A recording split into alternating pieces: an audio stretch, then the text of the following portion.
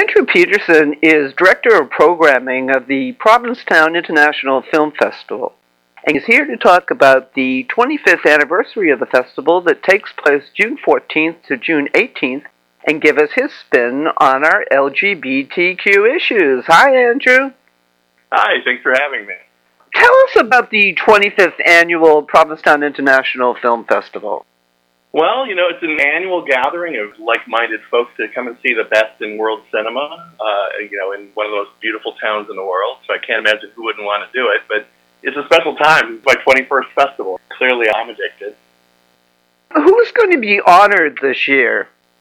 Yeah, we give out 3 awards every year. Filmmaker on the Edge, and that's going to filmmaker Bruce LaBruce, who will be in conversation with John Waters. We give an Excellence in Acting Award, which is this year is going to Billy Porter, who will be speaking with B. Ruby Rich. And then we have a relatively new award called Next Wave, which we wanted to carve out a space for people that we thought the public may not know too much about, but they're amazing. The very first year we gave it to Aubrey Plaza, and she went on to great things. She was always doing great stuff, and we had been watching her for years. This year it's going to Julio Torres, who has his directorial debut with Problemista, a film that stars Tilda Swinton that he wrote, directed, and stars in. And he's an amazing comedian who was a staff writer at Saturday Night Live, among many other things in the past. An actress, Megan Stalter, who many people will know from Hacks. She's a breakout star from that, and we're going to see her everywhere. She is amazing. She's a joy. Tell us about some of the films that are highlighting this year and premiering. Provincetown is an Oscar qualifying festival. There's only about 50 of those in the U.S. That's a category that speaks to our short programming. Oscar qualifying is if you win an award at a festival like ours, you automatically qualify for Oscars consideration. And so I always want to highlight our shorts. They are world class. And last year, one of our winners was shortlisted for an Oscar. That means one of the top 10 short films in the country that year, as seen by the Academy. But when we go into our feature films, what I really like to point out is, while some of the titles may be familiar, we're very often the first screening of that film after its world premiere at Berlin or Sundance or South by Southwest or Tribeca. It is a very, very fresh lineup where a lot of films intentionally target Provincetown for its next screening. Coda, which went on to win the Best Picture a few years ago, had its world premiere at Sundance, and Provincetown was its very next play. That was nearly 6 months later, but they waited.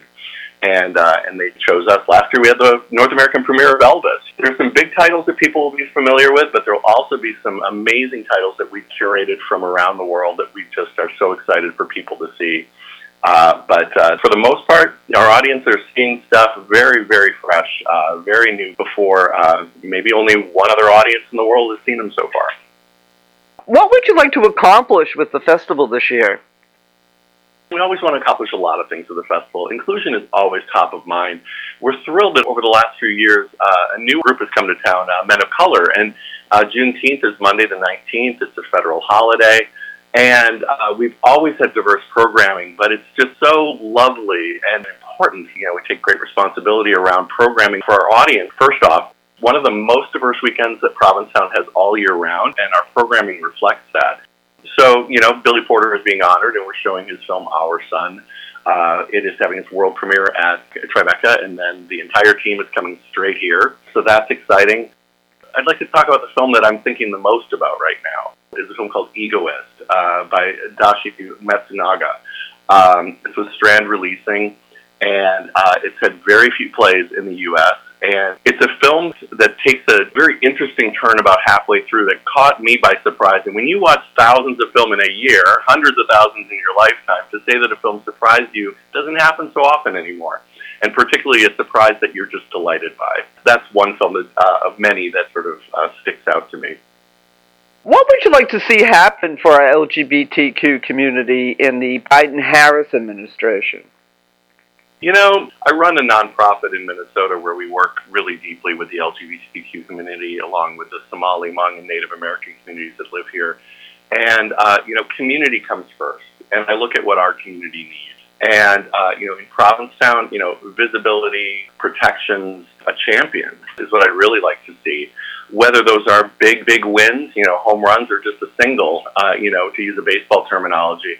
I just want to feel that we've got champions and we've got people that have our back. There's from The Year of Living Dangerously in Tolstoy, there's that phrase, the what then must we do, which is really just about solving the problems right in front of you. And that's from the grassroots level. There are the things that we can do to make people's lives better that we interact with on a day-to-day basis. So I look at every win as a win, small W, big W. So when I look to what the administration can do, I bring it all back to, I just want to champion.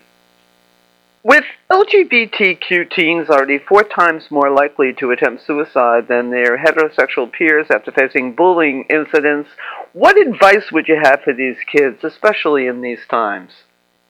Community just keeps coming back no matter what my job is, whatever desk I'm sitting at. It's like, it takes a village to raise kids, and sometimes that village cannot feel very friendly, but within that village is a village. And it's find your people. Somebody recently had said, find independent films. And I don't want that to sound self-serving from a Provincetown Film Festival space where I'm speaking from, but I mean it. I remember growing up and finding My Beautiful Laundrette and The Living End and Go Fish and Watermelon Woman and seeing a story where I was normal. My life mattered. My stories mattered. And I think that every person needs, whether they make films or not, their life is a story. Your story matters. And I think a lot of people forget that, but we're out there. The online component to festivals excites me so much, and I'm so happy that they can stay around because I look at that one queer kid in a small town in Tennessee has an opportunity to connect with Provincetown. They may not even know what Provincetown is or have heard of it, but it's sort of like, but the internet does have a positive way to connect us and have us find where our communities are. And then, through our lens as programmers, the stories we put forward and share with the world are ones in which we find our shared humanity, are ones in which we find the whole gamut of stories. One place to start, because it really worked for me, is find independent films. You won't feel so alone. How can people get information and tickets for the Provincetown International Film Festival? People can find information and tickets on our site. It's provincetownfilm.org. Pretty easy to navigate, and online tickets there. If you're in town in Provincetown, we have our box office, which you can go up to, and you're also able to get tickets at the venues in the rush line within an hour of a show. I used to work for the Sundance Film Festival. There's always this idea at a film festival that everything's sold out. It's very rare that that's the case. Online, box office, waitlist line. What other projects are you working on? Well, I continue to be a filmmaker myself. I've produced several films. I did a co-produced film called Howl by Rob Epstein, Jeffrey Friedman, Lawrence Kasdan movie, a Todd Solondz movie. I'm currently attached to a film by a Chilean director, David Miranda Hardy, produced by Ioana Urakaru, who's a brilliant filmmaker in her own right. She had a film called Lemonade at the Berlin Film Festival a few years ago that we showed at Provincetown. And then also a film by David Risdall that's with Sam Rockwell's company, Mandalay Pictures, with C. Betts and Melissa Leo. I'm attached to both of those as a producer and looking to help those.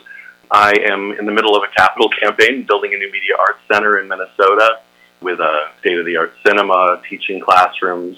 As I mentioned earlier, we work primarily with underrepresented communities in Minnesota, the LGBTQ plus community, Somali, Hmong, Native American in particular, because we have large populations of those here.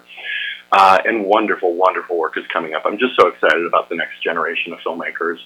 A lot of what I'm doing is just supporting filmmakers in different ways, producing films, providing educational opportunities, screening opportunities, grants, trying to empower and lift up and amplify the voices of new filmmakers.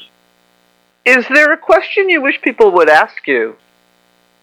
A lot of times people think of a film festival as just being filmed. And there's more than that. We have special conversations. There's a wonderful conversation on Sunday that Fenton Bailey, one of the creators of RuPaul's Drag Race, among many other things. He and Randy Barbato, his directing partner, did the Eyes of Tammy Faye documentary and Party Monster, and wonderful creators in their own right. But the conversation is going to be around how drag has sort of changed culture and is being politicized right now. What I like to remind people is that festivals aren't just about entertainment. They're about ideas. Whether it's a conversation or it's a film, it's really about that opportunity to see something with a group of people and then talk about it. Not just about whether you liked it or not, but what was it trying to say? The independent film sector is where change happens.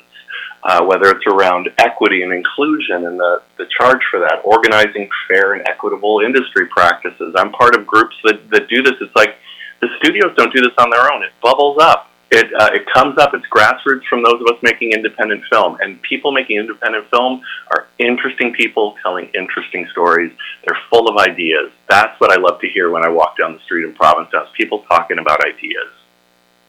Do you have a favorite quote or mantra to get you through these difficult times? I don't, but, when I do work with artists and I do work with young people, and I speak to folks, I often say just three things. I say, show up, listen, and be kind. It's like, in my experience, those are the things that will get you far in this life.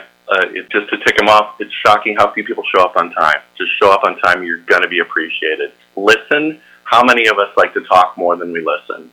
It's sort of like, and listening is where you learn, and where you find your connection with somebody else. And then to be kind. That's the biggest one to me, which is just like, there are a lot of industries that have difficult people in them. Why does it have to be so hard? It's easy to be kind. Like those three things, I think are just really important for people to walk into a room with.